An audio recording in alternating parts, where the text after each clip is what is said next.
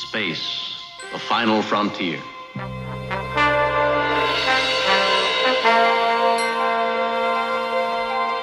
These are the voyages of the starship Enterprise. Its 5-year mission, to explore strange new worlds, to seek out new life and new civilizations, to boldly go where no man has gone before.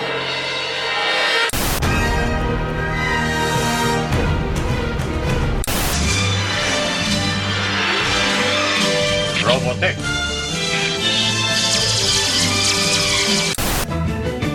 Come on now and set sail for the future. Fly the sky, oh, the lava.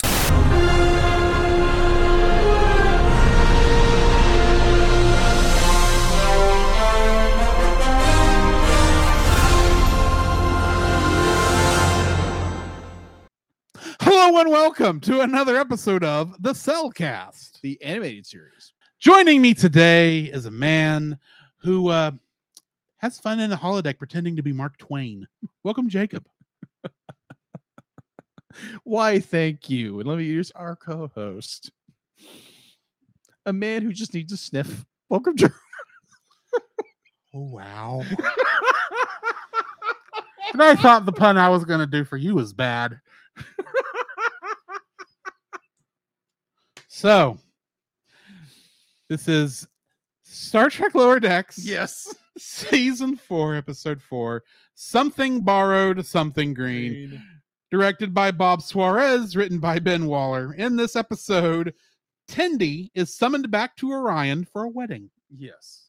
Guest cast includes Eric Bauza as Kokor, Vanessa Marshall as Deborah, Nolan North as Bert Tendi, Carrie Walgreen as Lakar, Deborah Wilson as Zoto, and Ariel Winter as Erica Tendi.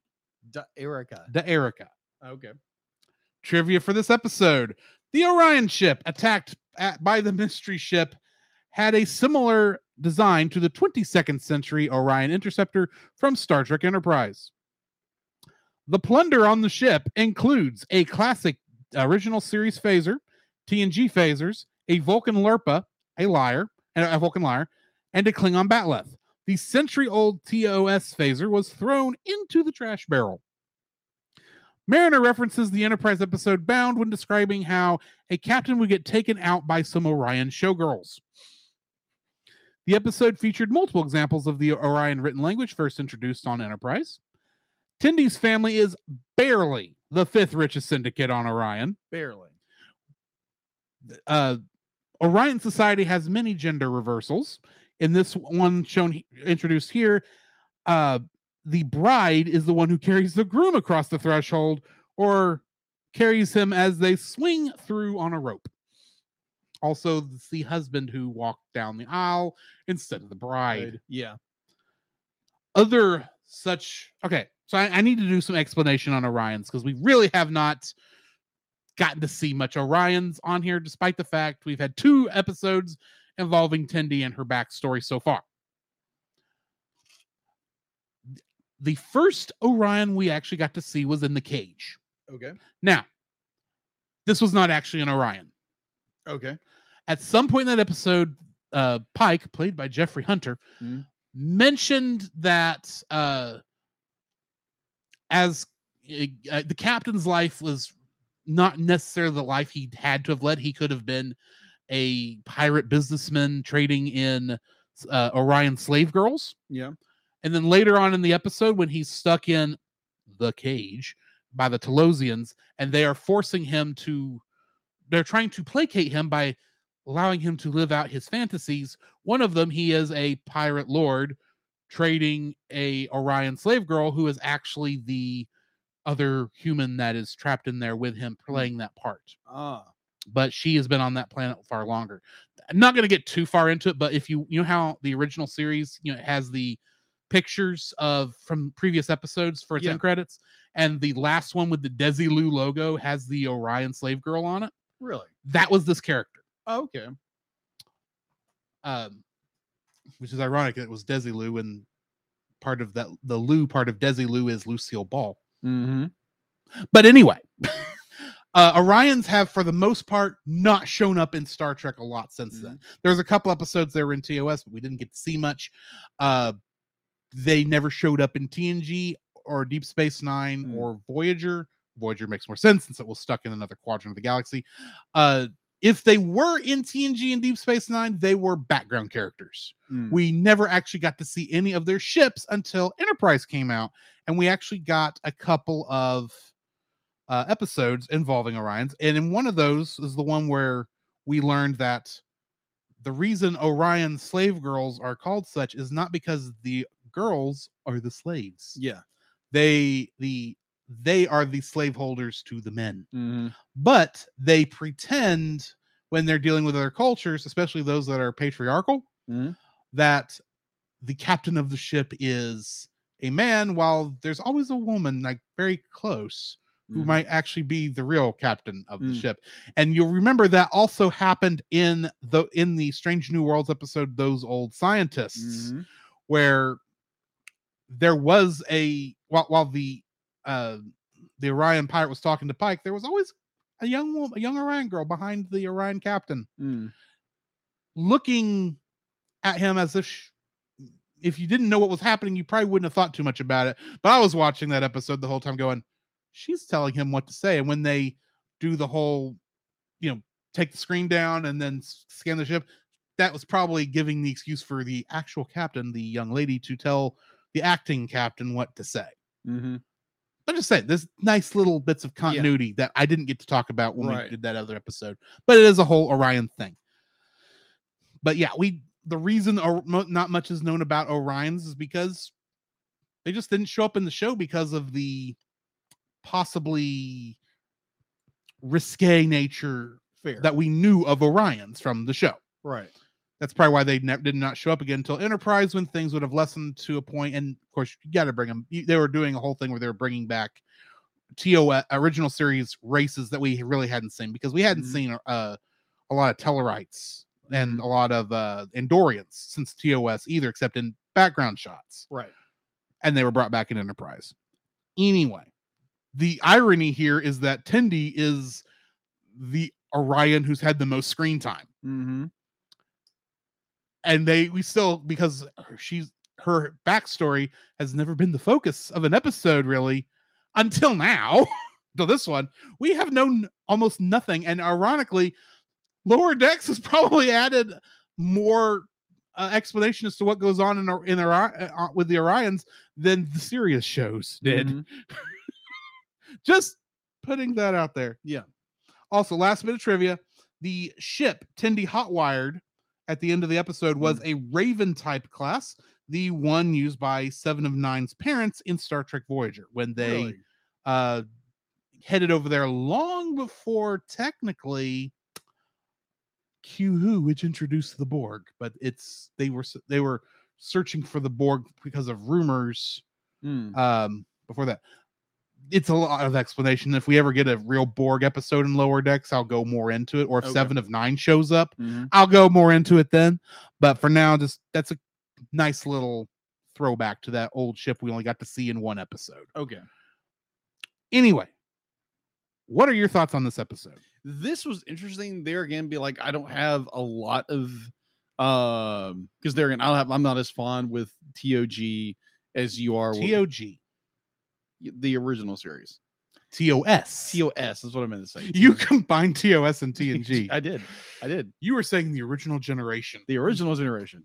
Those old guys. Those old guys. Well, I mean, going off how Lower Decks claims TOS stands for. Yeah. But I enjoyed it. I enjoyed getting the little... Oh my gosh. Tendi?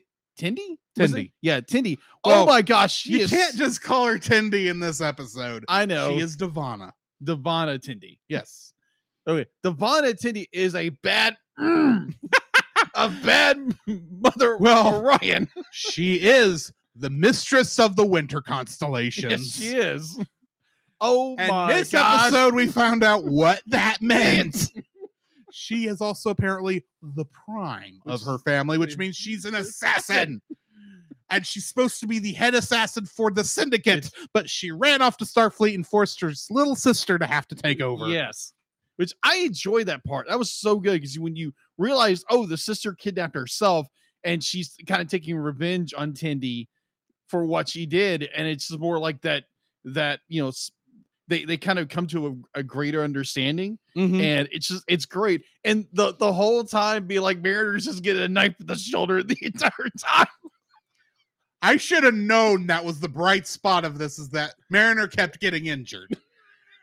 You know why Mariner kept getting injured, right? Why? Boimler wasn't there. That is true. Somebody had this. It's like, oh man, not again. But I kept thinking, me like, she's never gonna be able to use that shoulder ever again. She's gonna love that scar. Oh yeah, gonna love it. Absolutely love it. And then you have Boimler and oh crap, what's his name? Rutherford. Them being roommates, and they get in a fight over who's gonna water the plant or bonsai. The bonsai. It's their bonsai tree. Yeah, but they called it bonsai or something like that. Bonsai. And they have, and they apparently are solving their conflicts by going to the holodeck, and both of them pretending to be Mark Twain in the South and being proper Southern gentlemen. And they think this is a good idea to settle intergalactic issues because they convince Captain Freeman to go along with playing a white Southern gentleman. Oh my gosh. And then they dress up the alien going that. And at one point Rutherford says, no, you gotta do a Southern voice. That's what I am from South Minnesota. That was a Southern accent. It's like, you know what? That is stupid. But it's so funny. Good. It's so funny. And the way they actually resolve that is like, what do you mean your bonsai plant? What is this bonsai? I wish to see it. And he shows them, like, I like this. He takes bonsai. It's like, okay, now we're no longer allowed to be the captain will not allow us to do play Mark Twain on the holodeck. We'll have to do something else. And they go to be Liberace. I don't think and neither one knows how to play the piano. Wow. This is a lot harder than I thought. Yes, it's the piano. Just because there's 55 keys doesn't mean you know what order to play them in. But this episode was great. It was like, there again, the A plot was great. And then you get the B plot of the boys just trying to get along and their stupid hijinks to be like, oh, this is how we get along. Hey, this will work in other situations. But Tendi doesn't work that way, buddy. No, but buddies. But honestly, that could have been in any episode because it has nothing to do with the whole trip to Orion. They just need something for Rutherford and Boimler to do. And then you get to you just watching the other one and the other story there on Orion, and it's not just Mariner and Devana, it's also T'Lyn. Yeah, T'Lyn, that's right. Who is writing a report on Orion. And finally this is, will you quit writing that report? There's something wrong with my tablet. Why'd you throw that away? Because you asked me not to and you are my friend. And be like, if I don't think Tendi, knowing Tendi, actually wanted you to throw that away. She just kind of was embarrassed by everything because she doesn't want to be, she's never wanted to be thought of as a stereotypical Orion pirate. And yet she comes from a family of Orion pirates, barely the fifth richest syndicate on the planet. And she's a baddie about it. And she just wants to be a dorky little nerd. Which I love. Oh my gosh, that was so good. Was one of my favorite characters. Yes. Granted, I like most of the characters on this show at this point, but Tendi has been so adorable since her first episode. Agreed. And I love how this explains why she doesn't drive men crazy because she doesn't have the pheromone. That makes sense. It's like, because I've been wondering about this the whole time because I've seen the episode of Enterprise where they explained how the Orion women have this pheromone that drive men, not just Orion men, all men crazy and make them want to fall in love with her. And that means she has not done she's not affected Boimler or Rutherford at all this way. Granted, her and Rutherford are friends, and more than likely they are. They will have a deeper relationship later on. Yeah. But it's been a natural progression. It's not been a I'm seducing you with my poison ivy pheromones. It's not been like that. No. She's just been it's her own adorableness has allowed her to get this relationship with Rutherford. And they're all, of course, all 5 of them are now good friends. Yeah. But there was this episode was just so much fun. Agreed. Because it's like because every 5 seconds, like what's what's something you would expect to happen in a Klingon world that wouldn't happen because Klingons are honorable. And that's what happens on Orion. I loved when that first knife goes into Mariner. Oh gosh! And she pulls it out, and it's at the bar. Yeah, and the lady comes by with a jar full of knives, and she drops it in there with the rest of them because that's the thing that happens. That they have a way to deal with spent knives. Yeah, so that there's no blood diseases happening. Wow, y'all really thought this through. Yeah, it's like picking up glasses, broken glasses in a Klingon bar. Picking up the dead gach because you can only eat gach when it's live. Okay, I'm sorry. You're good. I played Star Trek jokes and you don't get. I don't get it, but okay, it's fine. I need to show you a scene. Yes.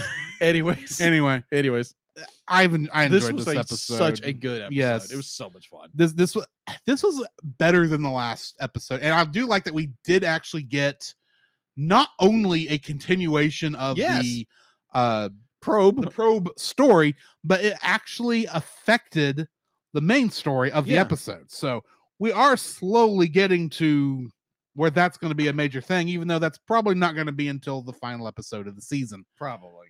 But yeah, if it's a stupid well probe again, I might be mad. I don't think it's a whale probe because this one, I mean, first it was in Klingon space, and then it was in Romulan space, and now it's in Orion space, which technically is Federation space, but also technically not. One of those weird things. Gray areas. So, and they haven't actually attacked a Federation ship yet. They've only attacked an Orion ship. So, yeah.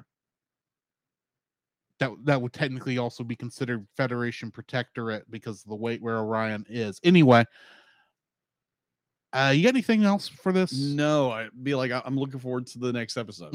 I am too, which we don't have a name for yet. No, unfortunately, but join us next week and we'll talk about that. In the meantime, this has been Drew. This is Jacob. And we'll catch you in the next frame. You can follow Jacob on his Facebook at Jacob B. Heron. His Facebook page, Jacob's Daily Art Corner, where he tries to draw each and every day. His Instagram at Jacob B. Heron. His Twitter at Jacob Heron. And his Letterboxd at Jacob Heron. You can find Drew on Facebook at Drew Dodgen. His Facebook page, Drew's Photo Bin, to see his photography. His Letterboxd page at GGeorge759. His Twitter at GGeorge759. And Instagram at Drew Dodgen. You can like us on Facebook at the Cellcast Podcast. On Twitch at the Cellcast Gaming. On YouTube at Cellcast. On Twitter at cast_cell. The Cellcast can be found at Apple Podcasts, Google Play Podcasts, Stitcher, Spotify, or anywhere else fine podcasts are downloaded from. Please rate and review us where you found us, and also on Podchaser. Email us at thecellcastpodcast@gmail.com. The Cellcast is a proud member of both the Pop Americana and Culture Box media networks. For more information, please see the link in the description. Our theme song is Drop and Roll by Silent Partner. And remember, that's Cell with a single L.